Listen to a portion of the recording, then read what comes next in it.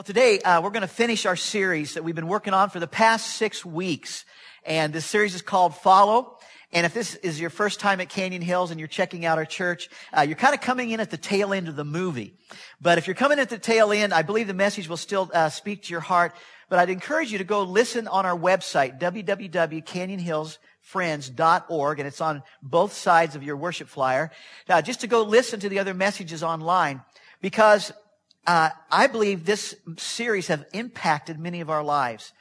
And I would like to see you do that. And maybe even some of you that you've had God speak to you during this series, why don't you go online and use the messages again and listen to them again as a devotional. And maybe it's part of your devotional time. Say, God, I don't want to miss this. You spoke to my heart.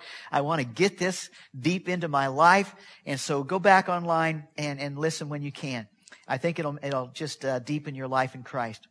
Now, we're going to end this series this morning with what I'm calling a huge question.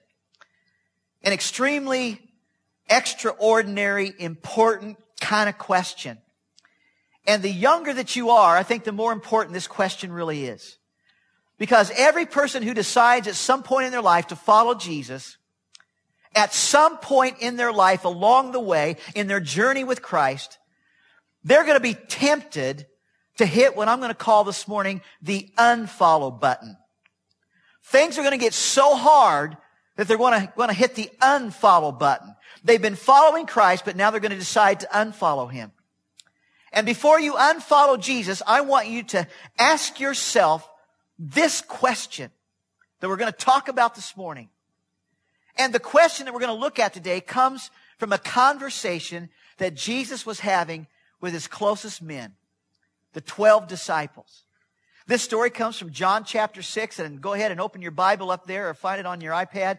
And we're going to talk it through this whole chapter 6 this morning. And here's what's happening just before the question really rocked the disciples' world. And I mean, it rocked their world. Jesus had just finished feeding the 5,000 people. He had just taken 2 fish, 5 loaves, and somehow miraculously, as God multiplied it, and He fed 5,000 people. Now, 5,000 people had just seen Jesus do this miracle. They had just participated in a miracle that not only blew their minds, but fed their stomachs. Blew their minds, but fed their bodies. And they're saying, man, we want this guy to be king. This guy is awesome. He not only teaches good, but man, He feeds us good. And this crowd is going crazy over Jesus, and they want to make Him king. And of course, His closest followers, the 12 disciples, they want to make Him king too. Because if you're hanging out with the guy who gets to become king, your life changes.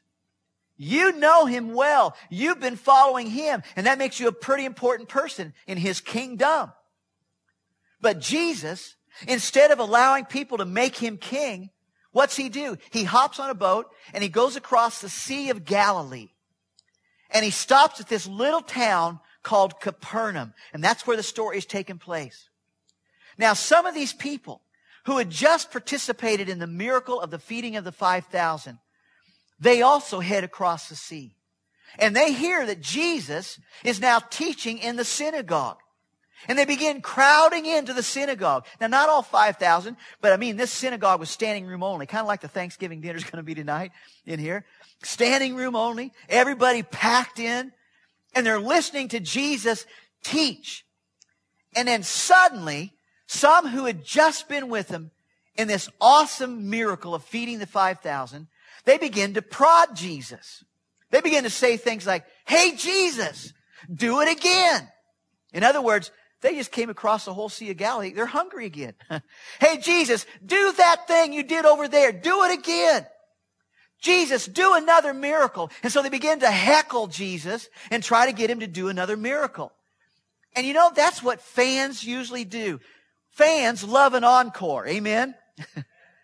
When you're following a music group or you're following somebody else and they love what you're doing, they want an encore. And that's exactly what these fans of Jesus wanted. But Jesus now recognizes that these are some of the people that came from the feeding of the 5,000. So Jesus decides to use this moment as a teaching moment. And just like he had fed them literal bread, he decides now to use bread as an analogy, saying, hey, I just fed you literally bread, but now you're already hungry again. But did you know that God will provide something for your soul that will fill you up forever? And so Jesus began to compare himself to a bread that fills our souls forever. That's where we pick up the story. John chapter 6, look at verse 35. Jesus says, I am the bread of life. And then verse 51, I am the living bread that came down from heaven. And I can just imagine, the Bible doesn't tell us this, but I can just imagine somebody saying, no, you're not. I mean, we know your daddy Joseph. We know your mama Mary. You didn't come from heaven. You're born just like the rest of us. And all of a sudden, for the first time, there's a little tension in the crowd. There'd never been tension between Jesus and the crowd before. But now there's a little tension. And I can imagine somebody saying, we've heard some strange stories about your birth, and we know that your parents, and we know you didn't come from heaven.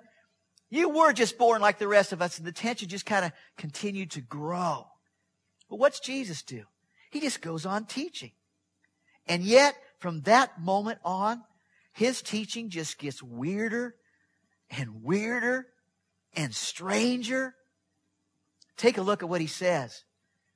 He says, whoever eats my flesh, whoever drinks my blood, at which point parents are beginning to usher the children out of the room. What? He's talking about eating his flesh and drinking his blood. Now, not his closest followers that we call the disciples, but the crowd, the fans start, what's he talking about? But he says, whoever eats my flesh and drinks my blood has eternal life, and I will raise them up on the last day. For my flesh is real food, and my blood is real drink. Now, we know today from reading the New Testament, he's talking about himself. He's the Word. He's the living Word of God. In the beginning was the Word, and the Word was with God. Jesus is the Word of God. He says, and whoever eats my Word, whoever ingests my Word, whoever drinks in my living written Word, they're going to have eternal life. And so we know that today. But some of the people there were scratching their heads. And then Jesus just goes on and on and on about this flesh and blood thing. And it gets stranger and stranger. And he saying things like this. Just like there's real food, I am real food. And he's talking about food for the soul. But this crowd starts to mumble and grumble. They're thinking like, Jesus, are you talking about cannibalism? You talking about us eating your flesh, and if we do, we'll have eternal life? And meanwhile, his closest followers, the 12, they're sitting there, and they're watching this, and they're thinking, okay, Jesus, don't lose the crowd. Jesus, they're about to proclaim you king. We're about a week away of you becoming king of the Jews. So Jesus, don't lose the crowd. You know they want to proclaim you as king. So don't mess this up. Don't lose the crowd.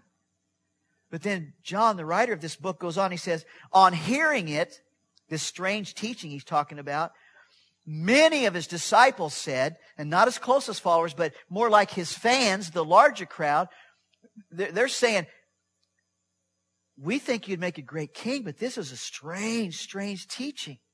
They said this. On hearing it, many of the disciples said, this is a hard teaching. I mean, who can get their head around this? Who can accept this? Who can go along with eating your flesh and drinking your blood? And so the crowd is starting to leave Jesus. They're starting to step back out of the sanctuary, out of the synagogue. And the closest followers recognize it.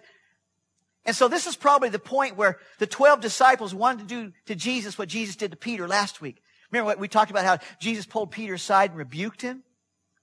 So I think about now the disciples, the 12, were saying, hey, let's get Jesus off to the side. And I think they were thinking, hey, let's pull Jesus off to the side. So they do, and they say, Jesus, come on. Crowd, just a minute. Jesus, come on. Stop this talking about this flesh and blood and drink and all this stuff. Jesus, don't lose the crowd. And can you imagine the disciples kind of putting their hands on his shoulders? Jesus, we've been around you a long time. We've never heard you talk like this. So stop talking about this. Do anything, but don't talk about the flesh and the blood. And Jesus, let's stop this strange teaching because you're going to lose the crowd. And I can just imagine the disciples. Now, the Bible says nothing about this little side thing I'm telling you right now. But can you imagine the disciples saying, Jesus, you've got lots of good stories. Tell them the story about the prodigal son and coming home and the father loving him. And tell them something positive, Jesus. Tell them about blessed are the peacemakers and blessed are the cheesemakers and all that kind of stuff. And Jesus, tell them something like that. But leave this other stuff alone. Because Jesus, if you lose the crowd, behind the crowd are the Pharisees. And you know those Pharisees, they're gunning for you. They want to take you out. So Jesus, if we lose the crowd that wants to make you king, and if you take away the buffer, those Pharisees, they're going to take you out. They're going to take you down. So Jesus, let's go back in there. And let's get the crowd back. Can you imagine the disciples just kind of thinking about that? Thinking like that? Now, the 12 disciples didn't do anything like that, but I think that's what I would have been thinking. I think that's what you would have been thinking. Jesus, you're messing up. But Jesus keeps on going on for several more verses. But then look what happens. The Bible says, aware that his disciples, talking about his fans, not the 12, were grumbling about this, Jesus said to them, does this offend you? Is this thing I'm talking about, me being real food, is this too heavy for you? Does this make you want to wander off? Is this too much? And then John writes here in the 6th chapter, from this time, many of his disciples, the crowd now, the fans that were following Jesus because they loved the food, they loved the miracles, they loved Jesus. The fans now no longer followed him. They turned back. I like to say it this way, that they unfollowed him. In other words, they hit the unfollow button. Jesus, it's been great.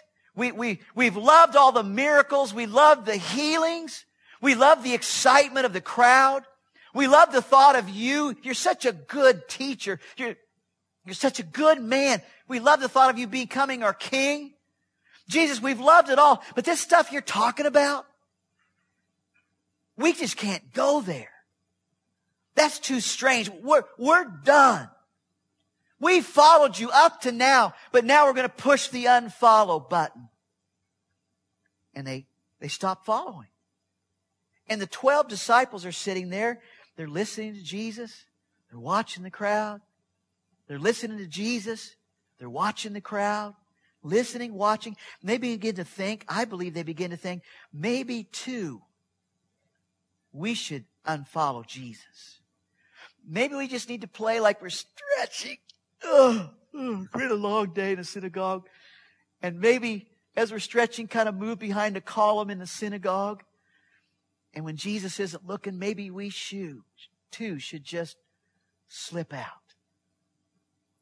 What he's talking about is so strange. Maybe we should go. Because this is getting weird. And if I follow Jesus and things don't go well for Jesus, things may not go well for me now. When he was going to be king, it sounded awesome, but it may not go well for me now. Maybe we should just slip away into the crowd. And then Jesus, who knows the hearts of men, pauses in his teaching, turns his gaze to the 12, and he looks them eyeball to eyeball, and look what Jesus says. You do not want to leave too, do you? Look straight at him. And he says, you guys, you've been with me, but you're not thinking about leaving too, are you? You guys, you're not thinking about unfollowing me too, are you? Now, the 12 disciples know better than to lie to Jesus because they've already learned that Jesus knows their hearts. A lot of times Jesus would say, ask a question and he would answer, and he already knew their thoughts, so he would answer exactly what they were thinking. He knew what they were thinking. He knew they were thinking about leaving. Now, folks, this is such a relevant thing for you and me, because regardless of how long you've been following Jesus, a day is going to come when you're going to consider unfollowing Jesus. Regardless of how long you've been walking with Him, no matter even what you've seen Him do as the fans and miracles and great teaching, there's going to come a time when you're going to feel like, this is it, I'm done, I'm no longer going to follow Jesus. And those times usually come in times of transition. From middle school to high school, or from high school to college.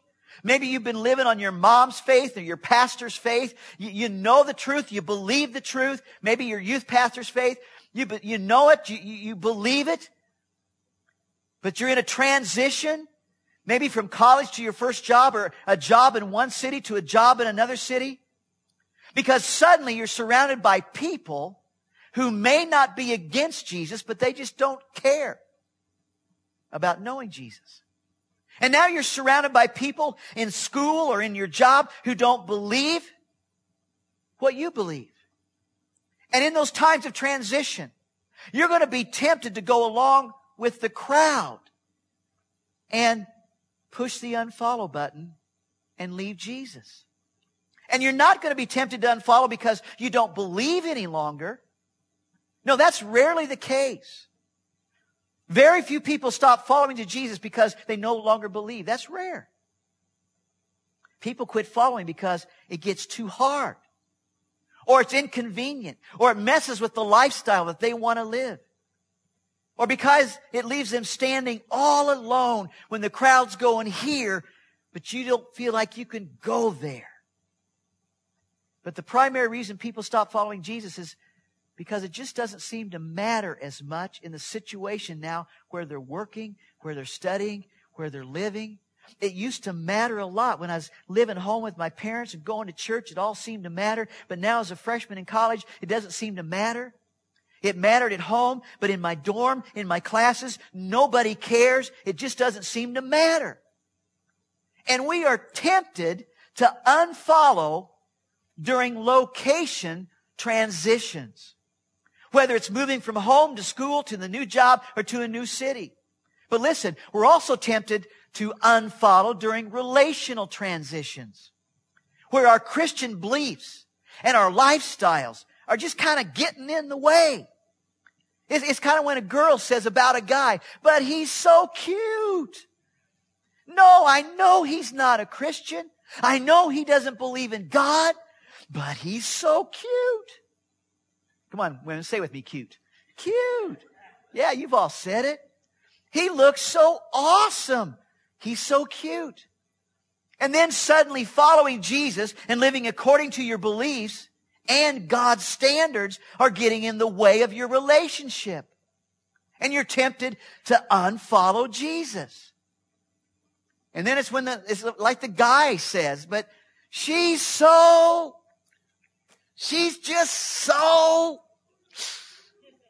got so much so.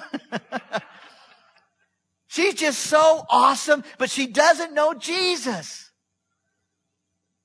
And then you realize that if you keep up with Jesus, which she wants to have nothing to do with, she's leaving you. And suddenly following Jesus becomes costly. And it's not like you've stopped believing.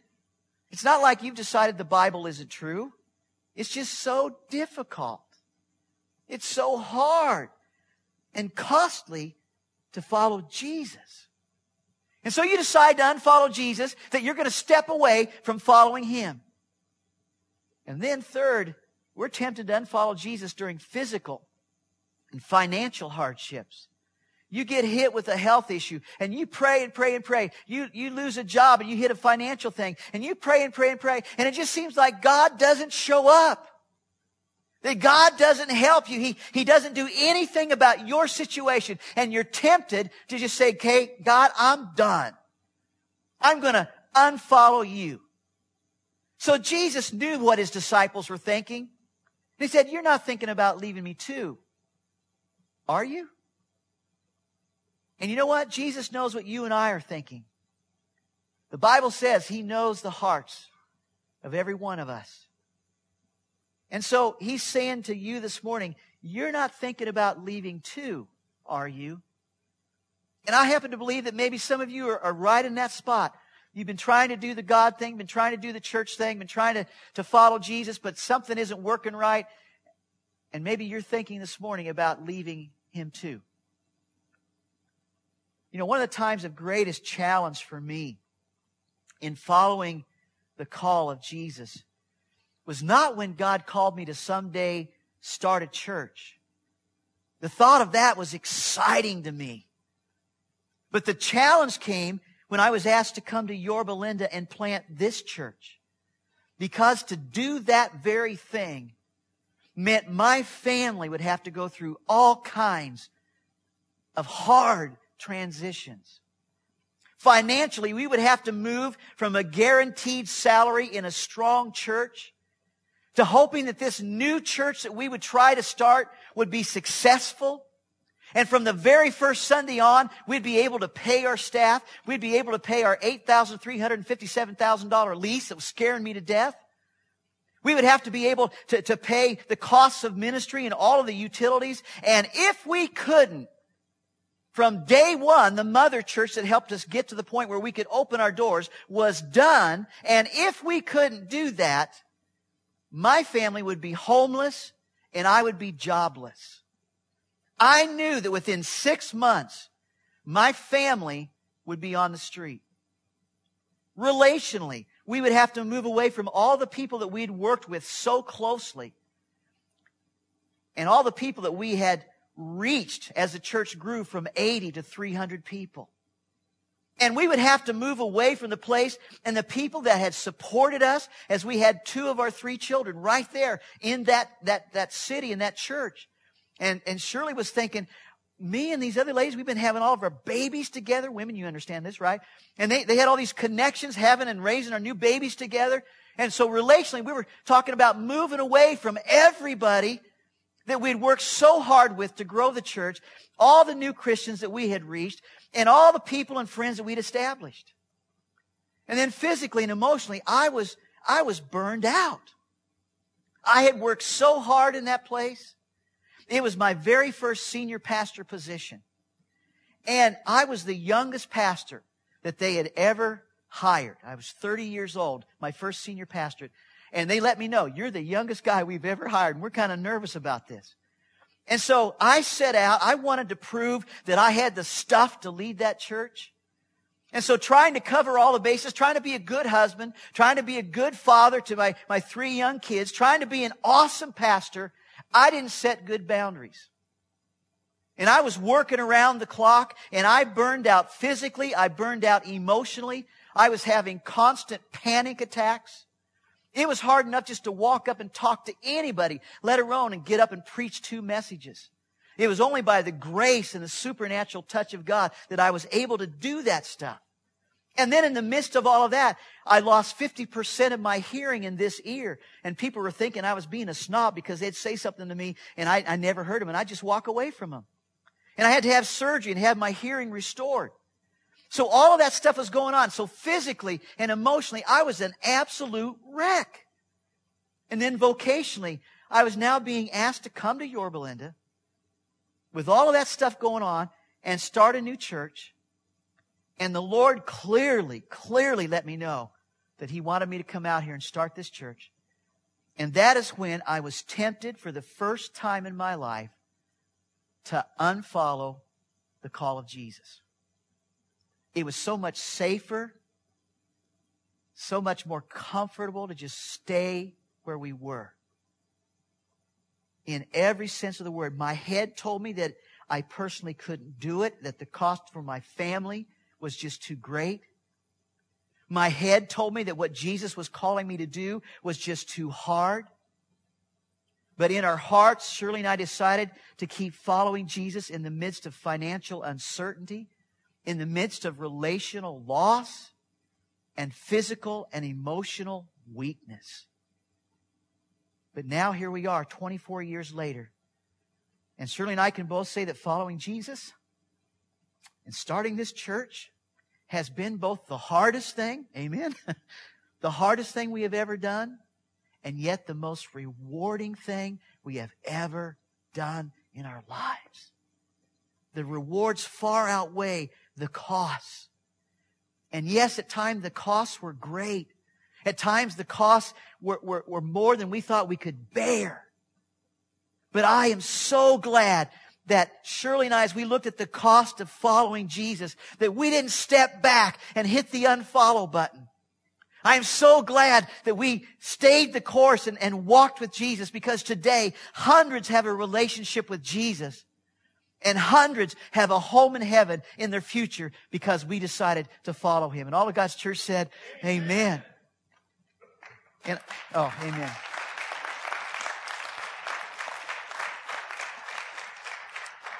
Now, I share all of that because at some point in your life, you're going to be tempted to unfollow Him. Jesus is going to ask you to do something. And it's going to be hard. It's going to be costly. It's going to be seeming like it's just too much. And when that moment comes, you're going to be tempted to hit that unfollow button, and you're going to be tempted to step back and run. And not be a follower.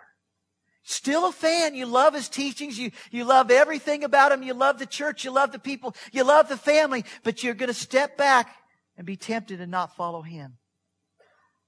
See, I happen to believe that this church is filled with future pastors, future youth leaders, future children's pastors, future missionaries. And God's going to call some of you to do that.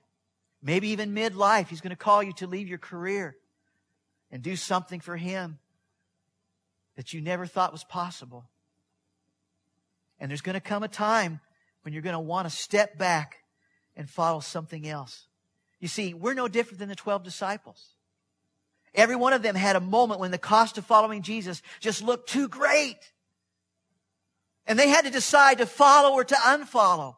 And man, those guys were closer to Jesus than anybody else.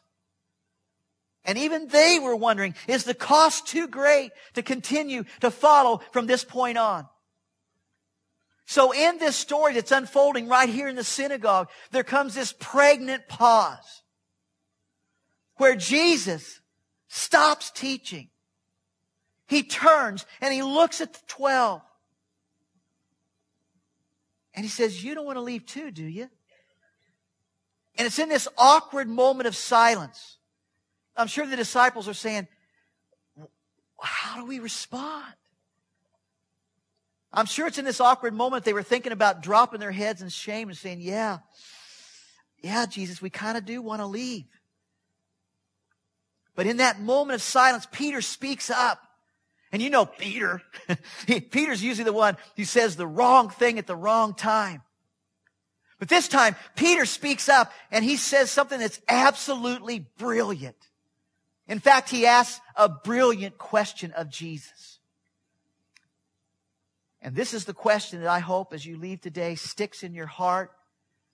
So the next time that you're tempted or you're in a transition and you're tempted to not follow Jesus, or you're tempted to sin and you don't want to say no because the pleasure looks great, this is the question I want you to ask yourself.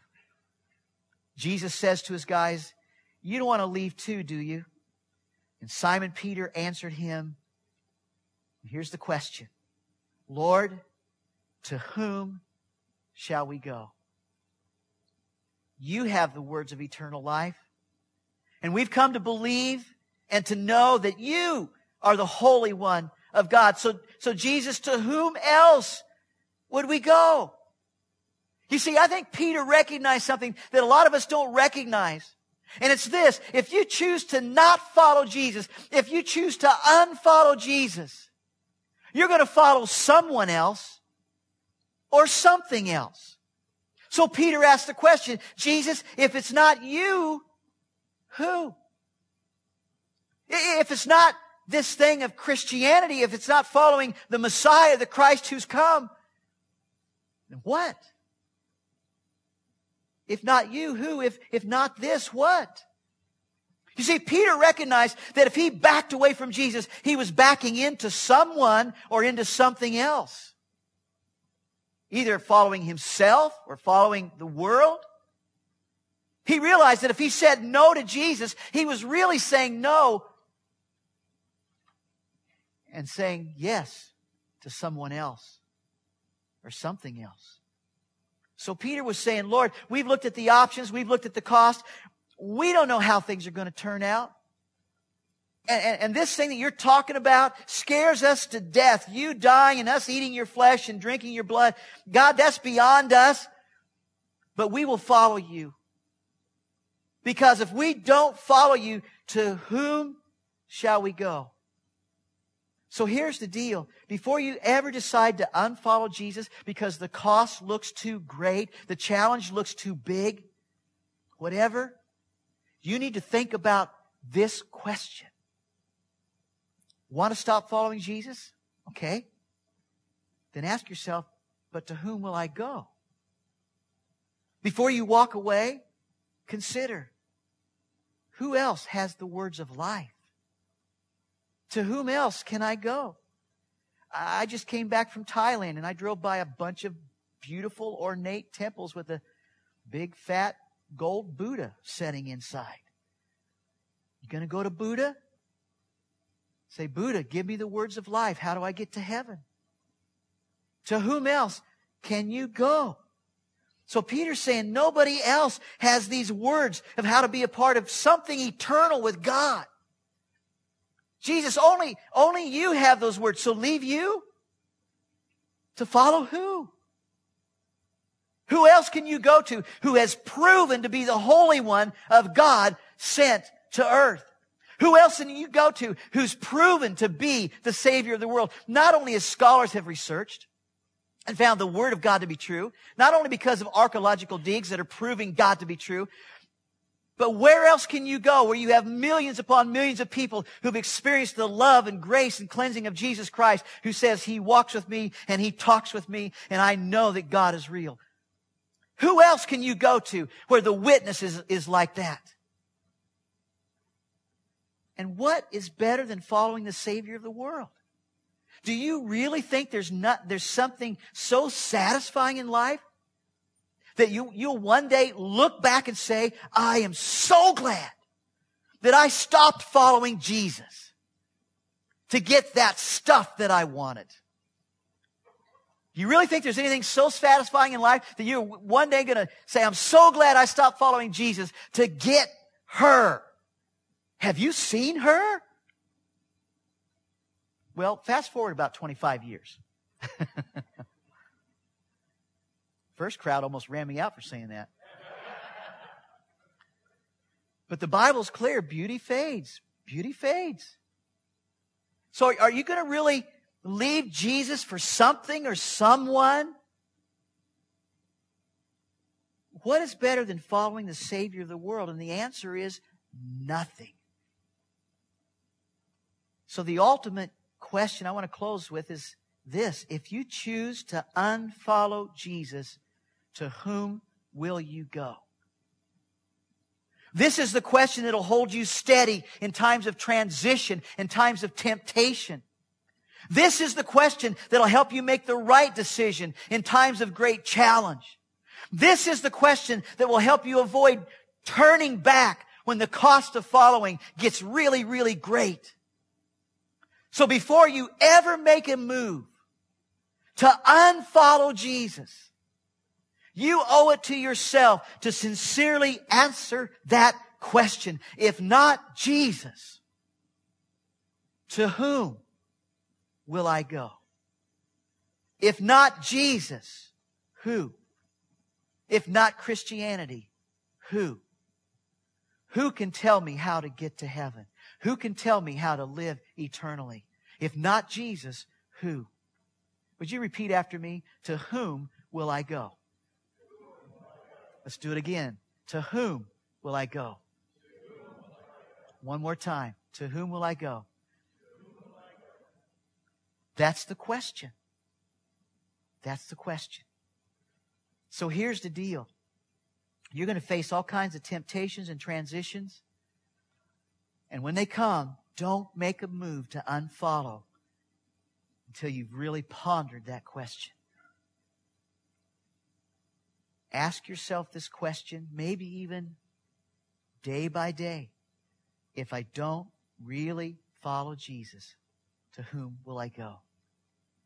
And folks, you know by now, we're not talking about just being a fan of the great teacher, the man of great stature and wisdom, the miracle worker. We're talking about following Jesus Christ, the Son of the living God, who came to earth to die on a cross, to pay for our sins, that we might live with holy God forever and ever. Are you willing to follow Him? And if not, to whom else will you go? Folks, it's time for us as a church to not be just fans, but to be followers. And all of God's people said, Amen. Amen. To follow His teachings, to follow His word, to follow His lifestyle. Let's follow Jesus. Would you bow your heads with me? And I know that many of you in this room have prayed to receive Christ into your heart, and He is your Savior. But we're really talking about full submission and full lordship. And so as I pray this prayer, would you consider repeating it in your heart and moving today to a place where you drive a stake in the ground and say, right here at the end of this series, I commit to be a follower, not just a fan. As I pray, would you repeat it in your hearts? Lord Jesus, I do confess that at times I've been more of a fan than a follower. But today, as we end this series, I commit to follow you. And I commit to never leave you.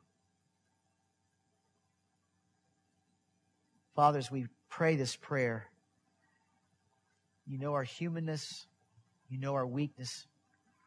But God, as individuals and as a church, as we close out this series and move on to another, God, we are committing to be a church that follows you.